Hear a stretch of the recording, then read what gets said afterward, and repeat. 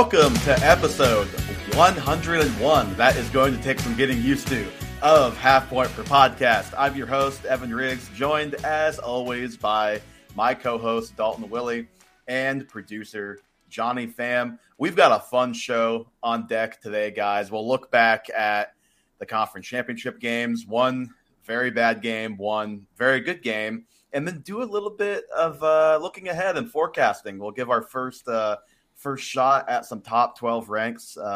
Please, God, nobody hold us to these ranks. They will definitely change between now and when it's really time, but we'll give our first crack. Dalton, how are you doing tonight? Oh, I'm doing stellar. We are back in the Super Bowl, so can't do much worse. Like I was telling you guys earlier, though. Yes, the three of us are back in the Super Bowl. Feels great. Feels great. We really put a lot of heart into that one. I did drink a lot of beers and a lot of shots to get us to where we are at right now, which is the Super Bowl. I did threaten to try and punch a brick wall if something happened or did not happen during the game. I don't even remember what I was saying it in reference to. There are so many pressure-packed moments. It could be literally 50 different things that caused me to say that. Yeah, it was quite the roller coaster. All right, well, let's start just with the conference championship games, guys, and we'll start with the NFC.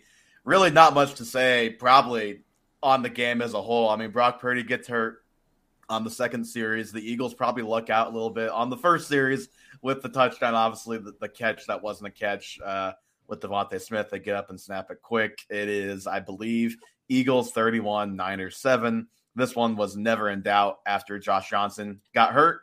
And obviously Brock Purdy gets hurt second drive. And I guess I came into this podcast thinking Brock Purdy is having surgery and is out for 6 months. Now, as of this recording on Wednesday night, we at least have word that he's going to get a second opinion, it sounds like. So I guess kind of still TBD there. But I think the big question fantasy-wise coming out of this game with the 49ers is who is our starting quarterback in September 2023. And we can probably, I think, cross Tom Brady off, who announced his retirement this morning for the second and what kind of seems like probably the final time. But Dalton, who is the Niners starting quarterback if you had to bet? And what I should have done and what I will try to do now is see if I can find any lines for that. Johnny, you can look as well while Dalton gives his thoughts. I think Trey Lance still gets the first shot at it because he has the draft capital. We know how the NFL works with draft capital. I think one or two bad games, and we can see the Purdy hype train already rolling around. If there are two starting losses, I mean, this team's going to be largely the same on paper going into next offseason. It's probably getting close to their window closing as far as some of those contracts they like and that they are able to afford. So I think Trey Lance gets the start. It's going to be tough for Brock Purdy. It looks like he's not going to be there for the OTAs, and so he's probably going to have to put up a really good fight in minicamp. And, I mean, an August start date looks like his time he's going to be available. So I think if he does end up having the surgery like was initially reported. Yeah, so my money's on Trey Lance, mostly because of the draft capital. I found some of the odds if you're still searching, Evan. Yeah, give it to me because I'm looking on DraftKings and all I can find is Super Bowl stuff right now, which is pissing me off. Trey Lance is the favorite at plus 125. Yeah, even the favorite's not negative. Brock Purdy plus 200. Tom Brady was plus 400, and then Aaron Rodgers / other is plus 1,000. So I wondered if Rodgers was at least on the board. It does seem like there is momentum with Rodgers and the Jets, but we'll save that for if that actually happens. I still think it's Lance too. I think it's funny. One thing we hear a lot of, or have heard a lot of, is if it like when we thought we were leaning Purdy. It's like, well, they can just trade Trey Lance and like get good value and yada yada. It's like they can easily keep both. That like both those guys are extremely cheap. I think the Niners probably want to have multiple good quarterbacks on their roster after the absolute scarring experience they just went through. And Well, it even worked out with Jimmy Garoppolo. I mean, I know he got injured, but Yeah. when Trey Lance went down, everybody was like, yeah, this is a good thing they kept Jimmy Garoppolo for because he was able to come in and keep their offense humming. Yeah, and it does. We did pretty much get confirmation today that Garoppolo will not be around next season. So I think, and it's telling he's not even listed on that Johnny read off. So I think you can cross that one off.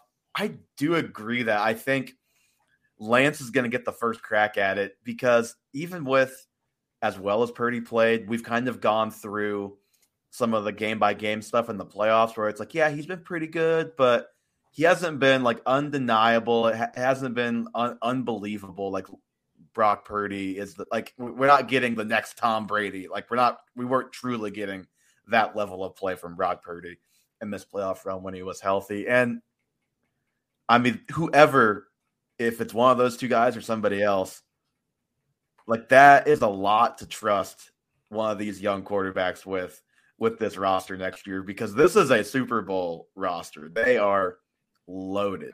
I mean, you look at the game the other day, they were still very much in that game basically until Josh Johnson dropped the snap right before halftime. It was 14-7. They had just picked up a first down. You think, okay, maybe they're going to go down and kick a field goal. Maybe they'll get in the end zone. They get the ball out of halftime, and then boom, it's just over like that, and he gets hurt in the third quarter. Like this roster is unbelievable, built to compete to win a Super Bowl.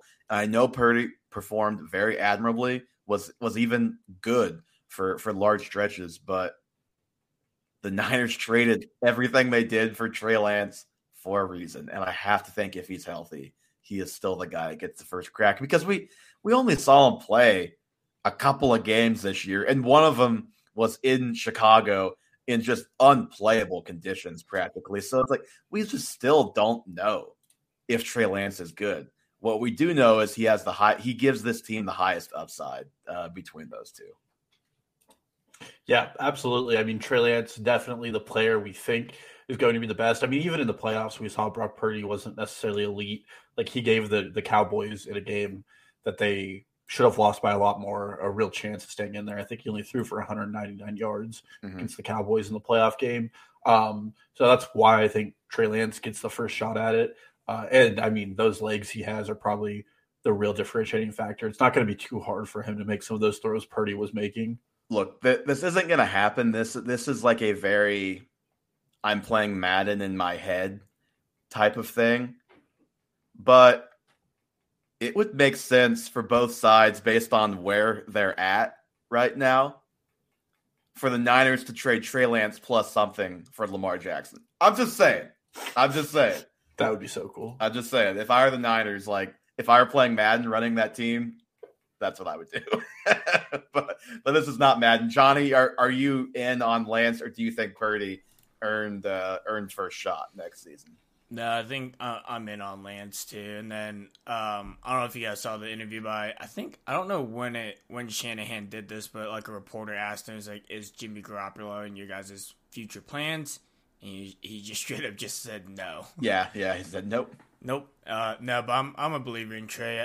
We didn't get to see like a full game. I feel like Brock did exactly what he had to do to be a either starter in the league or / backup for 15 plus years in the league. Like that's what he proved to do.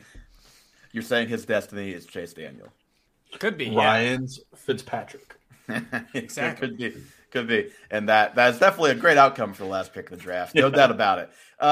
Over to the AFC, I'll give all of us a chance if we want to say anything more about the game first before we get into the kind of long-term fantasy question I have out of that one. It was Chiefs 23, Bengals 20, a extremely hard-fought, depending on where you look, controversial game that ends in the Chiefs ultimately beating the Bengals and going to the Super Bowl. I mean, Dalton, any lasting thoughts out of that game for either side? I mean, it was two really great teams playing football, and that's what the final score showed. And it was a tight game through and through for the Bengals, the Chiefs.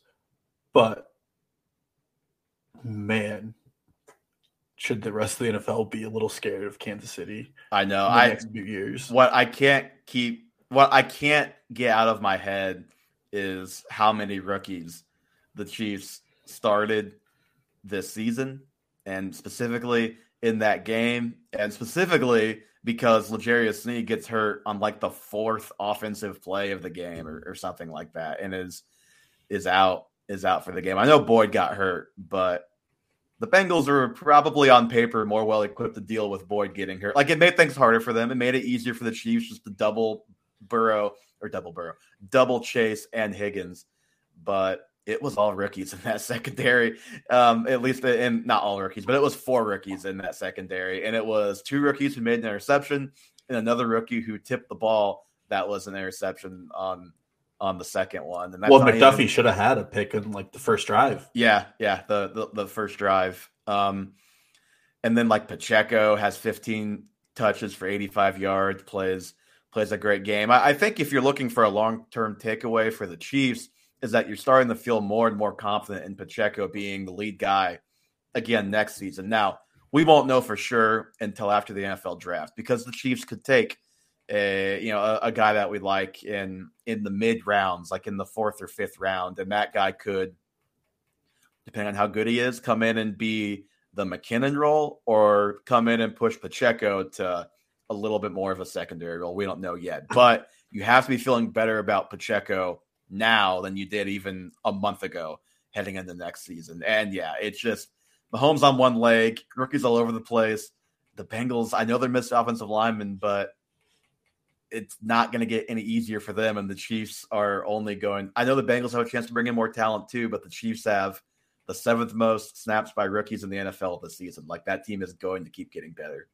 Yeah. Well, then you had Mahomes throwing to one guy who's an all-star tight end, MVS, who was the 3rd wide receiver on the team, and then 2 players in Sky Moore and Marcus Kemp, who played the majority of their career this year on special teams. Marcus Kemp had like 20 more tackles than receptions, I think, going into that game for his career. For what it's worth, for a solid 10 minutes watching the game on Sunday, in my inebriated state, I kept yelling Sean Kemp. And I couldn't figure out why I knew it wasn't Sean Kemp until I was like, well, we are not in Seattle and we are not playing basketball. I had a buddy text me, send me a tweet the other day that I thought was hilarious. It was like, once Sky Moore and Marcus Kemp are gone, then Mahomes is really going to be exposed. Well,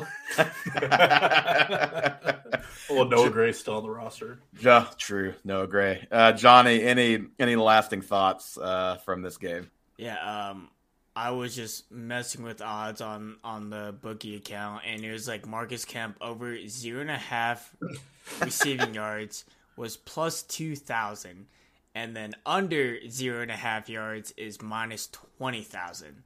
So it's just the fact that he even played the game is just, the book just had no idea. And that took literally 3 injuries plus Justin Watson not dressing because he was sick. Yep, and just players making plays, and the Chiefs just came out on top, and I'm just happy to be a Chiefs fan. Patrick Mahomes reaching 18 miles per hour on that last scramble is just incredible. He didn't scramble the whole game, and then when he had to, he somehow found the gear that nobody with a high ankle sprain should have. He had a comment this year where he said that his 40 wasn't that good. His 40 time is faster than whoever's chasing him. Yeah, it was. I was like, I don't think anyone was chasing him except aside from the side. But I was like, 18's pretty good for that bum of an ankle too. Yeah. I think it was like during a mic'd up. He joked that he just needed someone chasing him during his 40. Basically, he needed to rerun that thing. But yeah, and tough loss for the Bengals. They are obviously very young, very talented on offense. They'll be back. But one guy that I'm not totally sure will be back, maybe he will, maybe he won't, is Joe Mixon in Cincy. I thought it'd be worth having a conversation about Mixon before we moved on from this game. Looking back at this game, he played less than half the snaps, and it was actually, I think that the exact number was 43-23 in favor of Samaje Perine. Now, I don't want to throw that number out without any context, like I know people are doing. Name names on Twitter right now. Is he a part of a certain podcast that establishes things? Perhaps. Like, Yeah, it's not great that he got outsnapped by 20. What I will say is that it's not shocking in a game where the O-line can't block and the Bengals are having to have extra guys stay in and block, that the pass protecting back is playing it more snaps. So there is that. But still, if Mixon was being a true difference maker in other facets, he would have played more. But it was 8 carries for 19 yards, 3 receptions for 15 yards. And they really could have used him to be a threat on the ground to help that pass rush kind of have to focus on the run or the threat of the run a little bit more. Now, what I will say, the week before against Buffalo, it was 20 carries for 105 yards. He scored a touchdown. So it was a better game the week before for Mixon. But I think a lot of people started to kind of catch on to the fact, either leading up to the Chiefs game or during the Chiefs game, that that Bills team just had it by the end of the year. That their defense was banged up. They had been through just a lot as a team. Obviously, that goes without saying. So they just didn't have it against the Bengals. And now we've got Joe Mixon, who's 26. He's going to be 27 as we enter next season. Turns 27 in July. Dalton, what do you think the future from a fantasy and obviously real life perspective holds for Joe Mixon? Well, and when I was looking at this and whether or not he returns to Cincinnati, did you know Samaje Perine is as old as he is? I mean, they were teammates at Oklahoma. Yeah. Perine is 27 years old as well. And they're both free agents, right? Perine's also a free agent. Perine's a free agent. Joe Mixon is not a free agent. No, Mixon's not a free agent. Yeah. The situation with Mixon is the Bengals are getting closer and closer to the situation any team with a great quarterback gets into, which is they have to pay soon. And I think Mixon, his dead cap this year, if he's cut, is like $1 million. Is very low this year.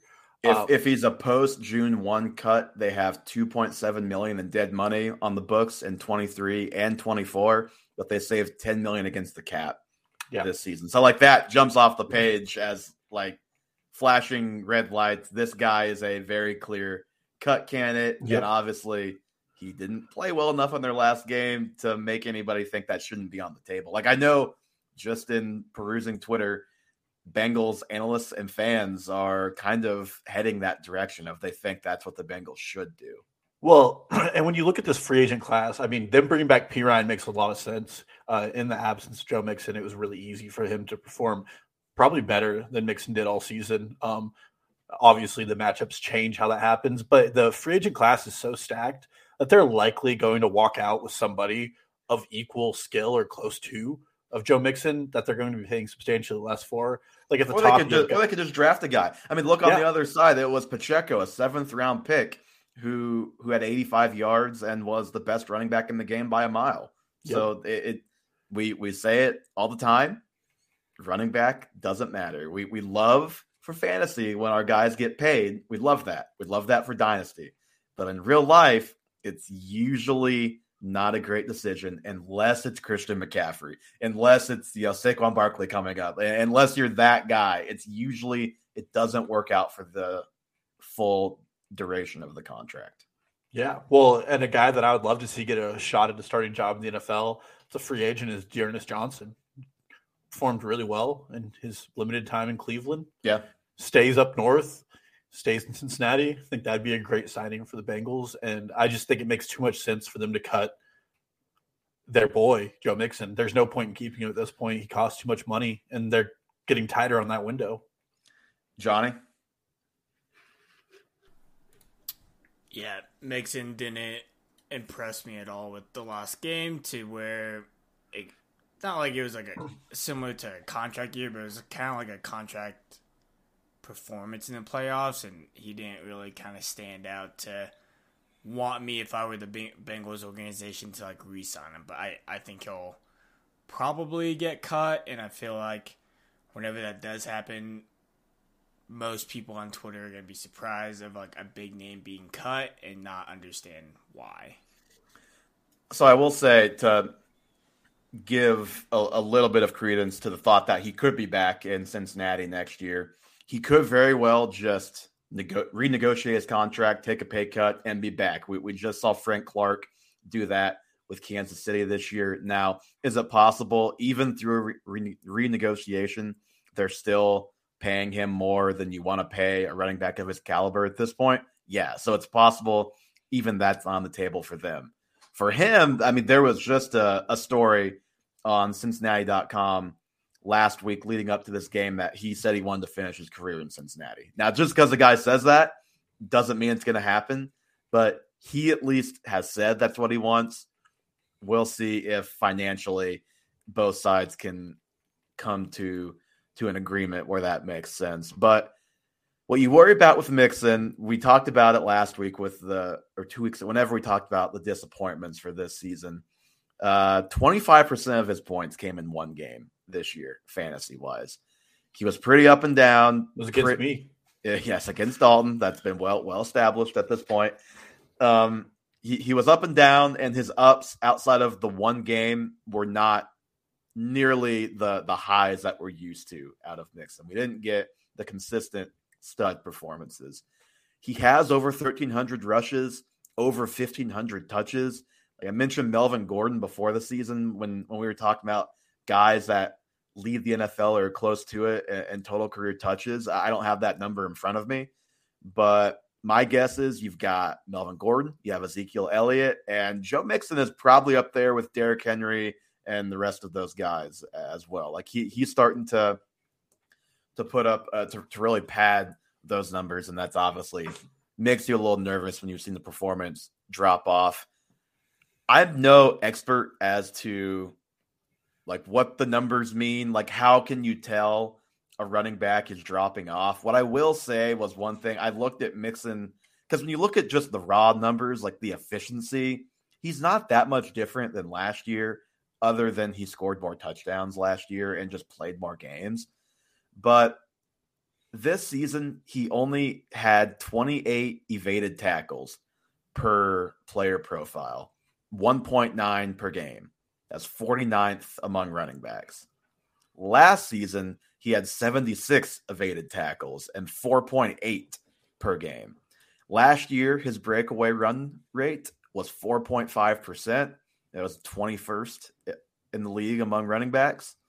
This year, 2.8%, 47th in the league among running backs. So he just, that elusiveness that we became so accustomed to with Mixon just wasn't there. And he kind of, to me, looks like he's settling a little bit more into that Zeke role of he's still a good player. He's still useful. He can still gain the tough yards, but he doesn't have that same burst that he used to have. And that would concern me. And that, to me, would make him a sell in Dynasty if I had him right now.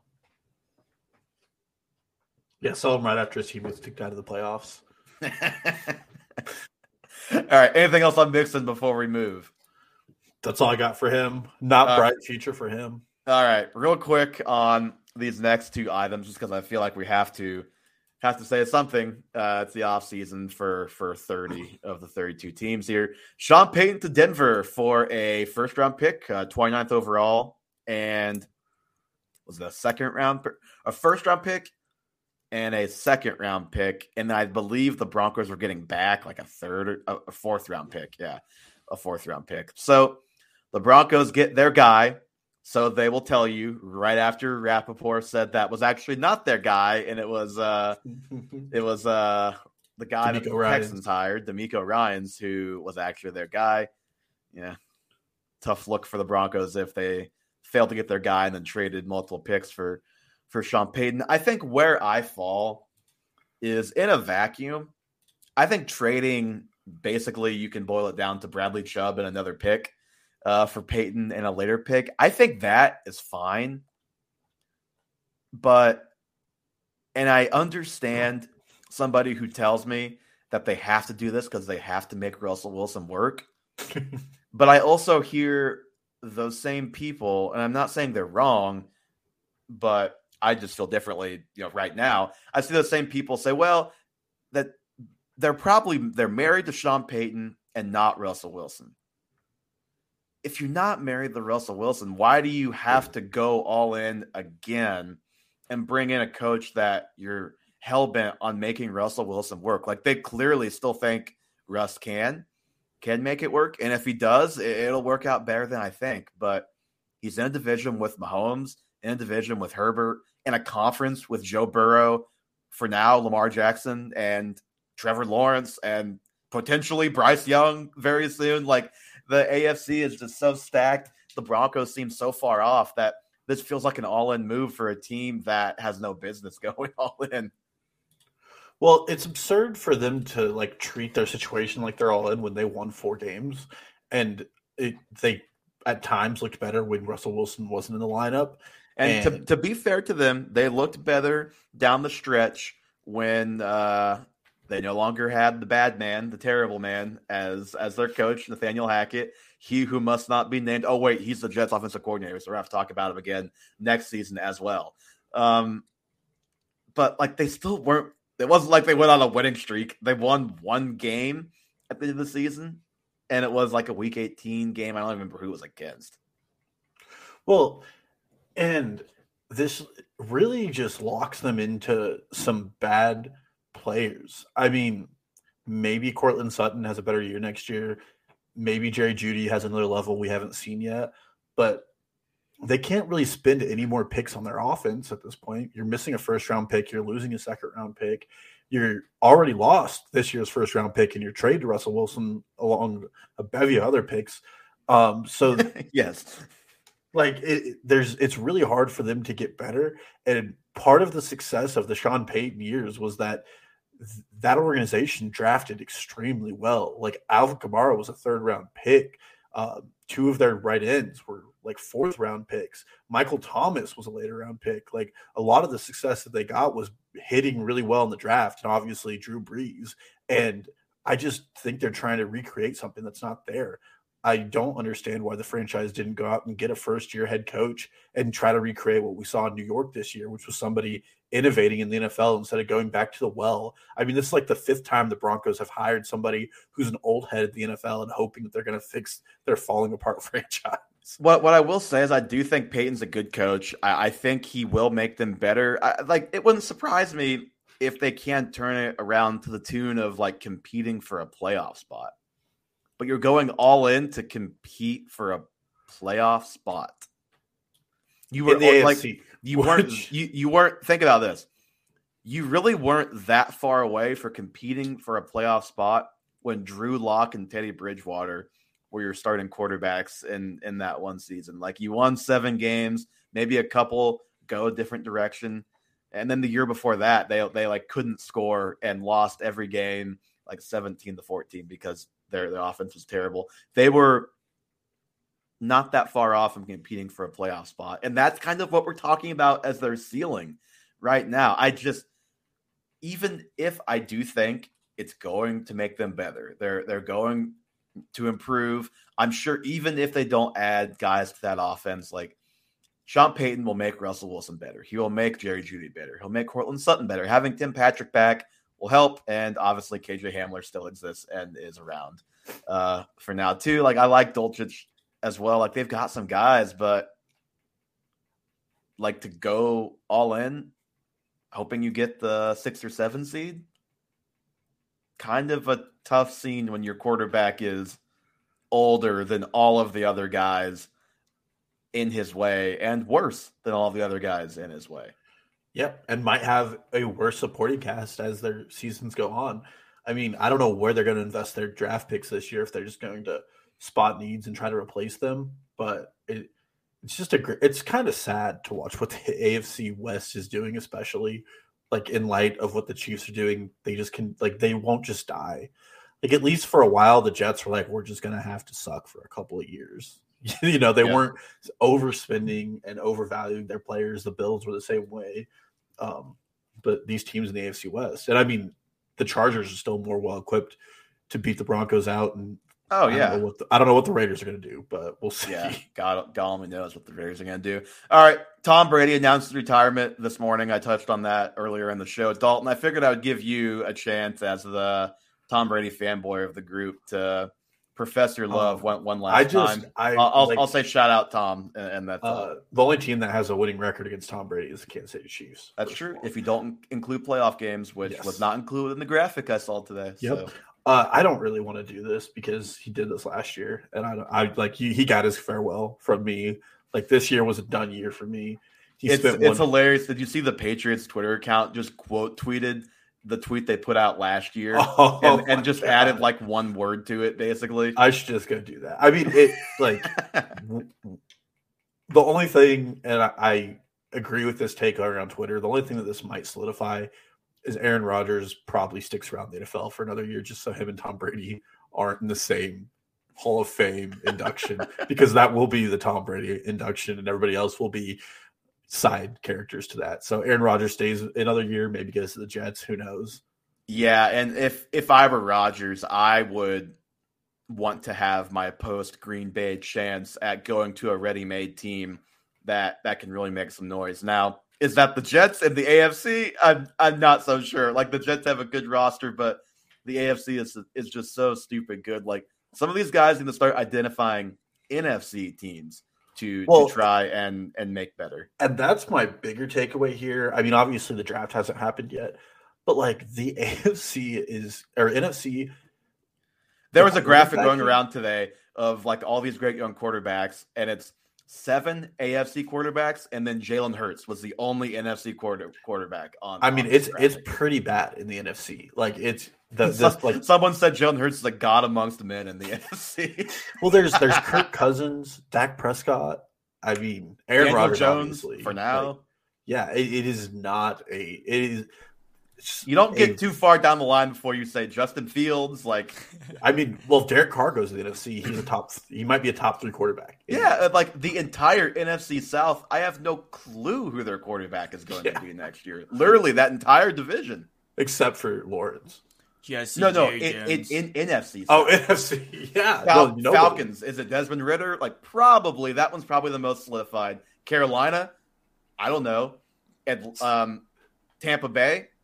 I don't know. The Saints, who knows? The Saints are a low key. The Saints are a low key Aaron Rodgers team now that they have that first round pick. That's my thoughts on that. John, you were gonna say something? Jerry Jones came out today and said that they want Dak to be their quarterback and their centerpiece for like another decade, like another 10 years. Well, I learned last week. I learned last week that Dak is 29, so I'm sure that will go great. He also wants Zeke back. If we're talking NFC, I did see that too. You would think that maybe you'd want Kellen Moore, who helped Dak have his best year ever, to be around for that, but I guess the Cowboys had other plans, and that is how we'll transition into our way too early top 12 ranks. Let's start, Dalton, at the top, because I think with these, it matters less the order and really more like who we actually have in our top 12. The suspense to me is who's left out more than who's number one. So I'll let you lead off. Who is your number one guy as of right now? It's Justin Jefferson.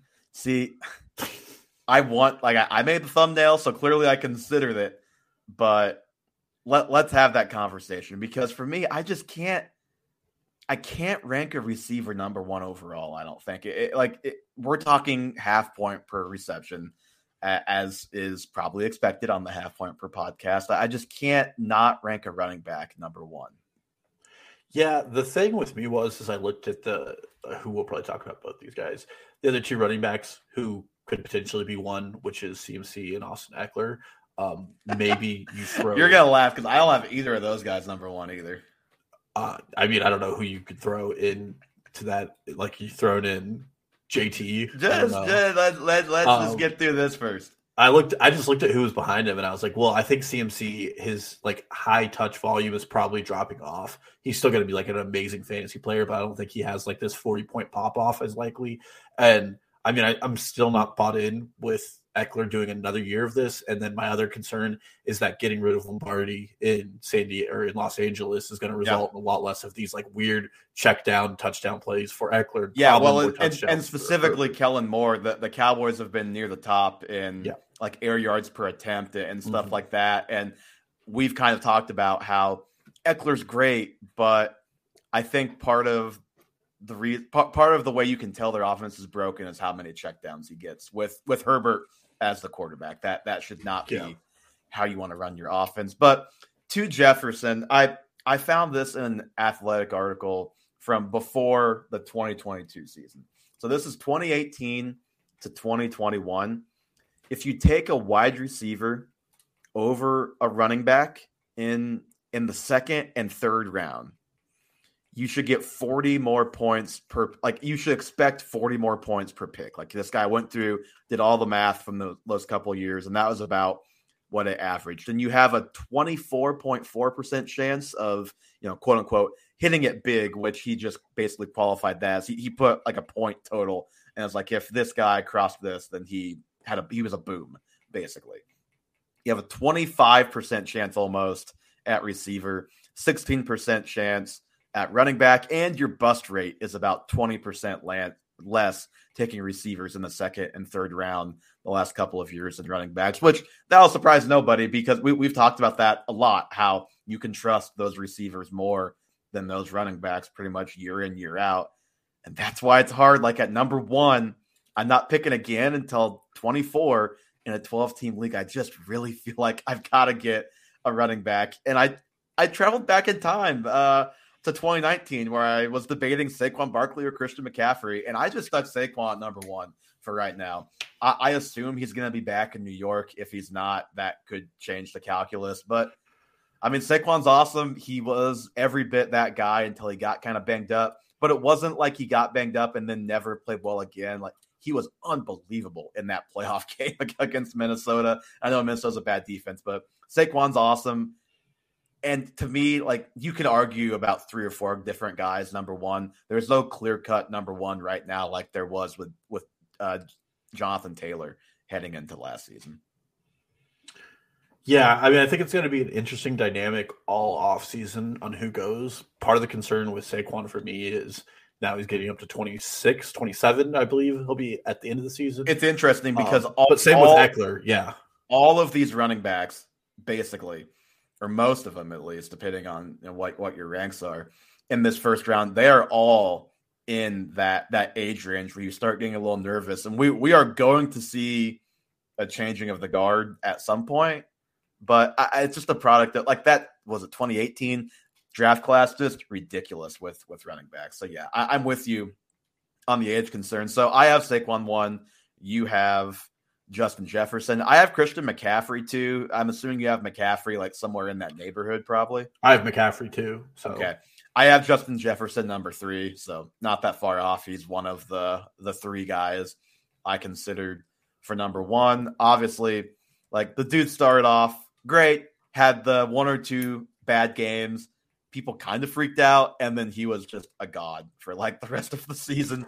Basically, the only thing you kind of worry about with him is, well, maybe Kirk Cousins isn't back, but Kirk Cousins is probably back. Like, like Kirk Cousins is pretty likely to be their quarterback next year. Yeah, well, if they can add any talent around him, maybe the bracket coverage gets off a little bit. Yeah, obviously had a horrible year. Yeah, Thielen dropped off, and I like KJ Osborne. I think he's a fine role player, but he's a smaller guy, like a slot specialist. He can't provide that real true number 2 threat to the coverage like Thielen could. So maybe they draft another guy to come in there and add some weaponry to that offense. And obviously Hawkinson being there a whole year will maybe help a little bit in that regard. So who was your number 3?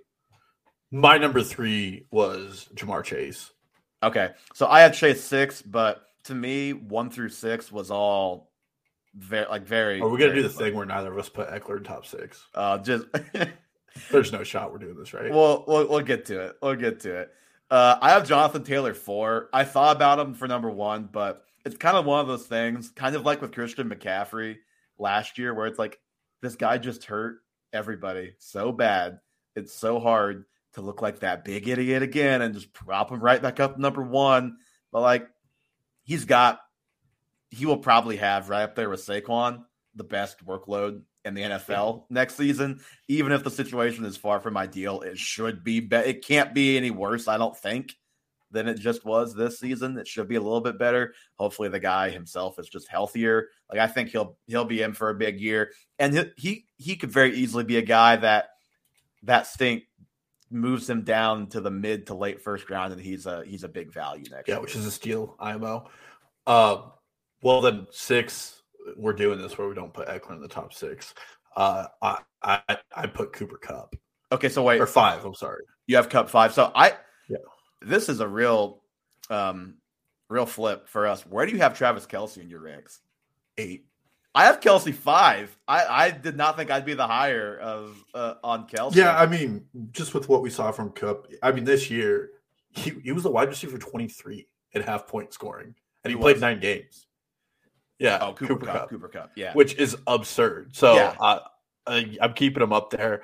That's the only thing. I had Kelce in my top 12. I have Kupp 7. So like I have Kelce 5, Chase 6, and Cooper Kupp 7. So very, very much in the part of my leaving Kelce out is I do anticipate the Chiefs getting someone, whether it's like Michael Thomas or somebody in the draft who's going to start to get those targets. And I'm not saying Kelce's going to fall off a cliff, but he did set a career high in targets this year. And like, you can only do that for so long at 30, and 32. Yeah. But those elite tight ends, like think about how long Tony Gonzalez was good. Tony Gonzalez was good when he was 38, like putting up 1,000-yard seasons when he was 38. So Kelce, the age thing is a concern, but I think you're going to have two polar opposites going on with Kelce. You're going to have the people that put him up in the top 2 or 3 because he literally just gave you the biggest positional advantage of all time this season. And frankly, like that is how you win in fantasy football leagues. You have the positional advantage at different spots, and then you fill in the rest of your roster, and that's just kind of the best way to do it. And Kelce gives you that chance. And then you're going to have people that are going to say, well, he's 33, going to be 34 next season at some point. He's going to fall off a cliff. It's like, well, you're talking about the all-time receiving tight end. Yeah. I don't think it's going to happen that quickly. If the first time we see evidence of that, you can drop him. But I think even if they bring in more guys in this post-Tyreek Hill world, Kelce's just going to be even more of an animal than we were used to in some of those other years for fantasy. Well, it's also just some of the best chemistry among a quarterback and a pass catcher we've seen in the NFL. Like, they get each other so well. Obviously, they called the play that won the Bills game last playoffs. Like, they're just so in sync that you're getting those first check down looks that you want with an elite quarterback and their pass catcher. And then, I mean, he was a top 6 wide receiver at his position as well. So the positional advantage, truly insane. I mean, he had over 100 more points than Mark Andrews, who was tight end 3. Yeah. Okay. So I have Kupp 7. What do you have Derrick Henry? Is he in your top 12? No. So Derrick Henry's my 8. Okay. Can you say I had spicy guys I wanted to get in at the back, and you're like, hey, guess what? I am just going to make you talk about Austin Eckler. You're the one that keeps. I have not. I've yet to say Eckler's name a single time. Yeah, he's in the top 12. I mean, yeah, that's fine, but I mean, Derrick. If you're gonna have Eckler in the top, how do you not have Derrick Henry? The guy's been arguably, if you look over the last 3 years, it's Derrick Henry and who else? Like, who's been better the last 3 years? And kind of like with Kelce, until you see the drop-off start to happen, like, yes, the underlying metrics. I know, Dalton. I know. That this team is going to, like, you have to do a little of prognosticating when you're looking at your top 12. And the Titans are a prime blow the whole franchise up candidate and start over. Like, they got rid of their GM midseason. Ryan Tannehill may be back, may not be back. They have nobody at pass catcher. Their offensive line, Taylor Lewan said on his podcast, he's getting cut. He's getting cut. Like, I think that's the guy looking at Spotrac and looking at his salary and saying, "Yep, they're gonna cut me." He's getting cut. Derrick Henry, I don't know what his cap hit. Probably never going to get cut because he is such a foundation he's too good. piece. He's too good. But they're going to be a team that's going to be look like a 3-13 team on paper to start the season if they really blow it up. Yeah, but they'll still have Derrick Henry, and they'll still have the head coach who's proven he is pretty damn good at what he does. So I just think we have to keep ranking Derrick Henry in the top 12 until Derrick Henry gives us reason to not do so. So I have Henry at 8. Who do you have 8? At 8, I have Austin Eckler. I have Eckler 12. Eckler got my courtesy 12 spot. And, I'll admit it. Like, Travis Kelce called the Cincy Mara jabroni. Austin Eckler could very well do the same to me if he wanted to. Like, I've been very wrong on Eckler. You were wrong on him this year. I've been wrong on him both years, but we've already touched on it this pod. I have some concerns with just how that offense is going to look. It should look better. Does that benefit him because he's benefited so much from an insane usage in the passing game? Yeah. He's strictly here because I feel like you just have to do it. Yeah, you can't not have him in your top 12. You just can't. So 9, I have Tyreek Hill. I have Tyreek Hill 11. Okay. Who do you have 9? I have Nick Chubb 9. I didn't rank Nick Chubb in my top 12. This is under the assumption, which I think Hunt doesn't come back a pretty safe throw assumption. To him. I don't even care if they throw the ball to him. It's just even if it's Kareem Hunt's gone and Dearness Johnson, even if he's gone, and like it's Jerome Ford, Nick Chubb, and somebody else, I think Chubb will hopefully just get more carries, and hopefully that offense is just better next season. Deshaun Watson with a whole year, a whole off season. I think we're gonna get some pretty serious Nick Chubb hype if that backfield turns out a certain way, and if Watson looks good in the preseason next year. I could be convinced if those things happen, like in August, I could be convinced to move Chubb up into that top 5 or 6 group. I will not rank him in the first round out of sheer concern that they're never going to give him the usage we want, and he's going to have to be an efficiency god. Well, he is just like the best running back in the NFL still, so it could be done. It can definitely be done. So 10, Stephon Diggs. Yes, Diggs is my 10 as well. It's 11 and 12 where I got really spicy. Okay, so I have Tyreek Hill and Austin Eckler at my 11 and 12. So I've given all of my guys. My 11 is Breece Hall. Okay. Timeout. Weren't you the one when we did the Dynasty conversation who was giving the doom and gloom? Yeah. Breece Hall. Yeah. We haven't seen the guy hasn't played. We've got no rehab updates. No nothing. Nope. The Jets just hired Nathaniel Hackett as the offensive coordinator. What has changed to put Breece Hall all of a sudden from being 2 years away from being a top 12 running back to being a top 12 overall player? I just looked at his numbers. I just looked at his season again, and I was like, wow, this guy was actually insane. If we get good health updates on Breece Hall, like he could very easily end up in my top 12. But it's just it's tough right now because we see it time and time again with guys coming back from ACL. They're just not fully back. Well, and I'm surprised. We see it. I understand it. He's young enough. I just really feel like if he does come back, it's going to be a home run kind of hit. Because if you extend the season he was having, he's like, I think he's the RB1. Yeah. I mean, if you extend the season he was having, he's basically probably rookie Saquon Barkley. But Saquon Barkley also struggled to come back from an ACL. So I just have worries. And even if they get Rodgers, I have big time worries with the guy who is now calling their plays. That has just thrown another wrench into things. I know Breece Hall is awesome, and Nathaniel Hackett's not going to be what derails Breece Hall. Ultimately, it will be health. Yeah. Well, I don't know. Shotgun runs the 1 yard line. Could ruin Breece Hall.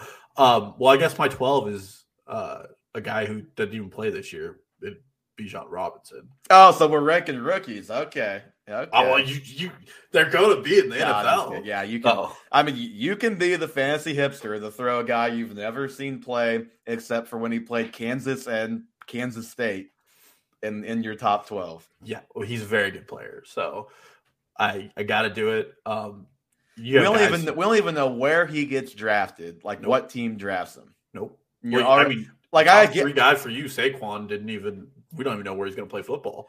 We have a better idea. Is he going to play football? Do we even know if Saquon's going to play football next year? We don't. I think we have a better idea that he's going back with the Giants than who. Like, it could literally be any team in the entire league. And we also have never seen him play in the NFL. So, like, we think he's good. We think he's awesome. Like, I'm sure he probably is, but I can't believe you didn't rank your boy Josh Jacobs.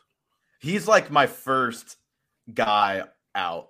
And part of that is we talked about we don't know what in the world the Raiders are going to do. I don't know if he's going to be back with the Raiders. Now that Tom Brady is seemingly off the table, it's like, okay, what are the Raiders going to do at quarterback next season? Like, are they going to try and get in the Aaron Rodgers thing? Like, I don't know. Like, maybe they just franchise tag Jacobs and bring him back. Or maybe he signs elsewhere. I just need to see where he ends up before I feel good about ranking him in the top 12. Yeah. I mean, some other notable names we missed who I had considered: CeeDee Lamb, Devontae Adams, A.J. Brown, all guys that... Devontae Adams is the guy that if they get a real quarterback, he'll immediately be in my top 12. Yeah, except McDaniels really might frustrate me and scare me off of it.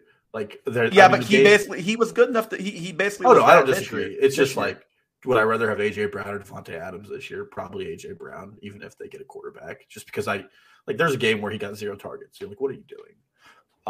Yeah, I mean, let me pull up the fantasy finishes here. I have it pretty handy. Like, Devontae Adams was the wide receiver too, so again, he's just kind of for me being left off because I have no idea what his team is doing at quarterback this season, and that matters a great deal. Matters a great deal. Anybody else we missed off the list? I thought for sure you were going to rank Kenneth Walker because I think you sent somebody else's top 12 and were annoyed that Kenneth Walker wasn't on it at some point in the last month or so. I wanted to, and then I couldn't decide what was going to happen to that team at quarterback. And I just want to wait until even if Geno comes back, I still don't even feel too great about it. So I just didn't want to go forward with it on an accounting. I literally had his game log pulled up just so because I figured you were going to rank him in the top 12 because I thought about him, I love Kenneth Walker. He's really good, but I'm not saying he's going to be DeAndre Swift. But I kind of learned by preface something saying I'm not saying that means you think that I kind of learned my lesson a little bit with wanting to make the leap with a young, talented running back in DeAndre Swift, ranking him, I think, 12th heading into the season. Walker was good. Walker finished. I don't know what he finished on the season. Oh, my God. I'm looking at weeks 10 through 16. I was like, Jerick McKinnon finished that high. Kenneth Walker is the RB16, and that's in 15 games, and he obviously wasn't the starter for some of those games. He's going to be good. He's going to be a good player for fantasy, but and we're talking about the first round, so that's a high standard, number one. Number two, he had a couple of huge games, weeks 7 and 9 specifically. He was close to 30. But after that, weeks 10 through 16 right here. You want to guess where Kenneth Walker ranked weeks 10 through 16 among running backs? Where? He was the RB 33 in those weeks. And he missed a game, but he averaged 10.3 points per game. So he averaged less points than Deontay Foreman, less points than Rachaad White, than Jonathan Taylor, who everyone thinks is garbage now, averaged about 3 points more than him. So I love Kenneth Walker. I think he's going to be good. I think it's just a real fantasy hipster move trying to beat the market to rank this guy the highest, basically, to put him in the first round right now. I need to see more and more consistency out of him before I truly feel great about that. Who is your offseason dark horse who could enter the top 12? Well, since I did not rank Bijan in my top 12, he would definitely be one, but offseason dark horse. I mean, I don't know. I guess Tony Pollard is one that we didn't rank and is a guy who should probably be at least considered. If Zeke is elsewhere or if Tony Pollard is elsewhere, maybe. But I kind of think what's going to happen, and you can say if you feel otherwise, I think if Pollard ends up on his own team, he's going to get way too overrated for my taste.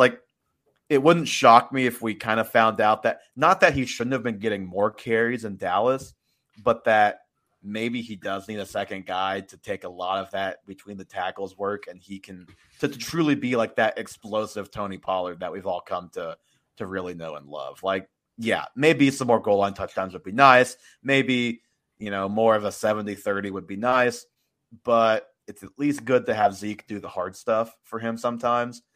And if he ends up on his own team, he's going to end up being a top 6 overall pick by a lot of people. And I'm just not. I just know that's going to happen, and I'm not going to go there with him. Yeah, I think there are 2 other guys people could get cute with: Ramondre Stevenson, and Travis Etienne. I bet they're going to be 2 guys that some people are going to get cute and put in their top 12. And I obviously, I'm not a believer in them being top 12 picks. I think they're good, but those are another 2 guys I think we could see sneaking into there.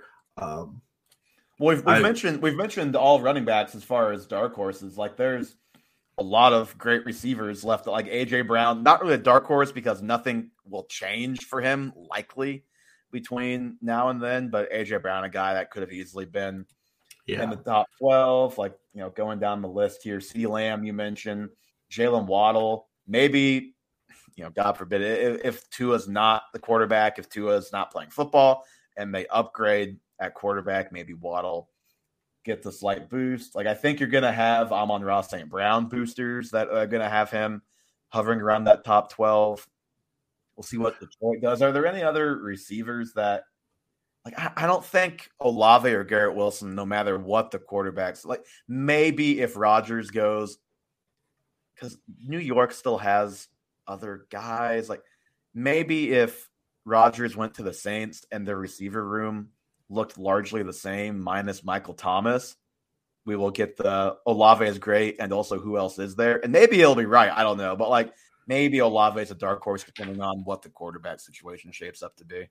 Yeah, well, in the same vein, it could be Garrett Wilson. Yeah, if he goes to the Jets.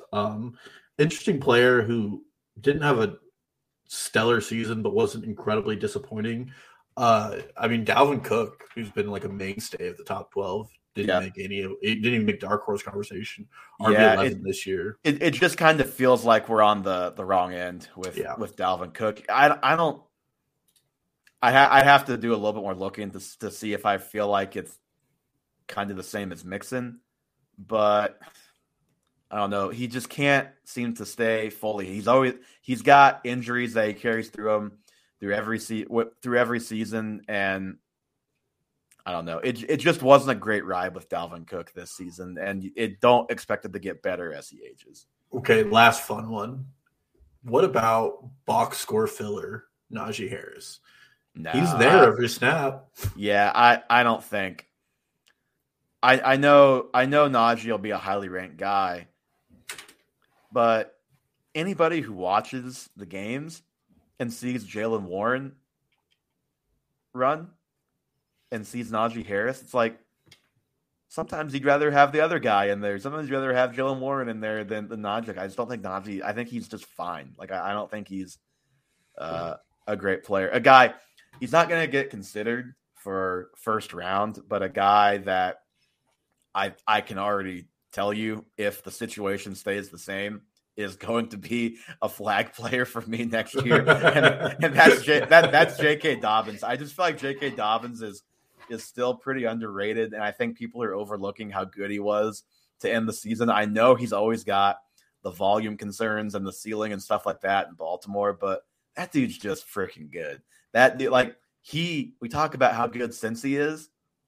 He was almost the driving force in beating Cincinnati with Tyler Huntley as his quarterback in the playoffs, and very well could have been if they did what he wanted them to do and give him the ball inside the 2-yard line. And now they have an offensive coordinator, so maybe he'll get the ball more. I don't know. But Dobbins will be a guy that I think I'll be very in on, and I just think people are probably going to underrate him because he only was awesome for a couple of games, and he never truly got his pre-knee burst back, even by the end of the season, and hopefully that's back next year.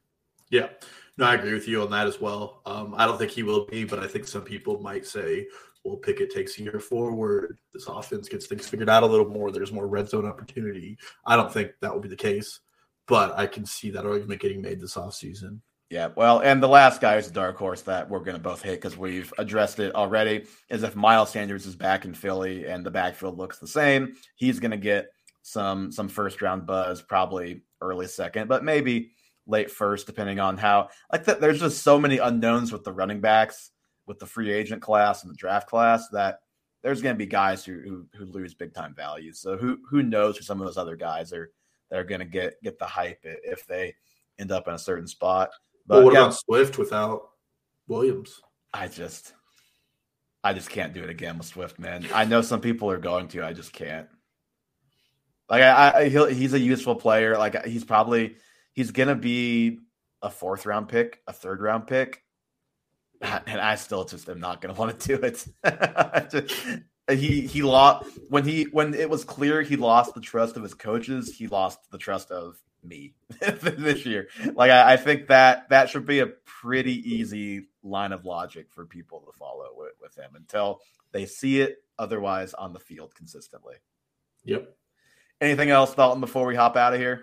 That's all I got. All righty, that is going to do it for episode 101 of the Half Point Per Podcast. Give us a follow on Twitter, Instagram, and TikTok at Half Point Per Pod. Tell us how dumb we are for our Derrick Henry or Austin Eckler or Kenneth Walker takes, whatever the case may be. Subscribe to the YouTube. Link to all of those things will be in the show notes as always. And as always, the show is available anywhere you listen to podcasts, Spotify, Apple, all that good stuff. Leave us a 5-star review. Follow us on those platforms as well. And we will be back with a Super Bowl preview, big-time Super Bowl preview next week.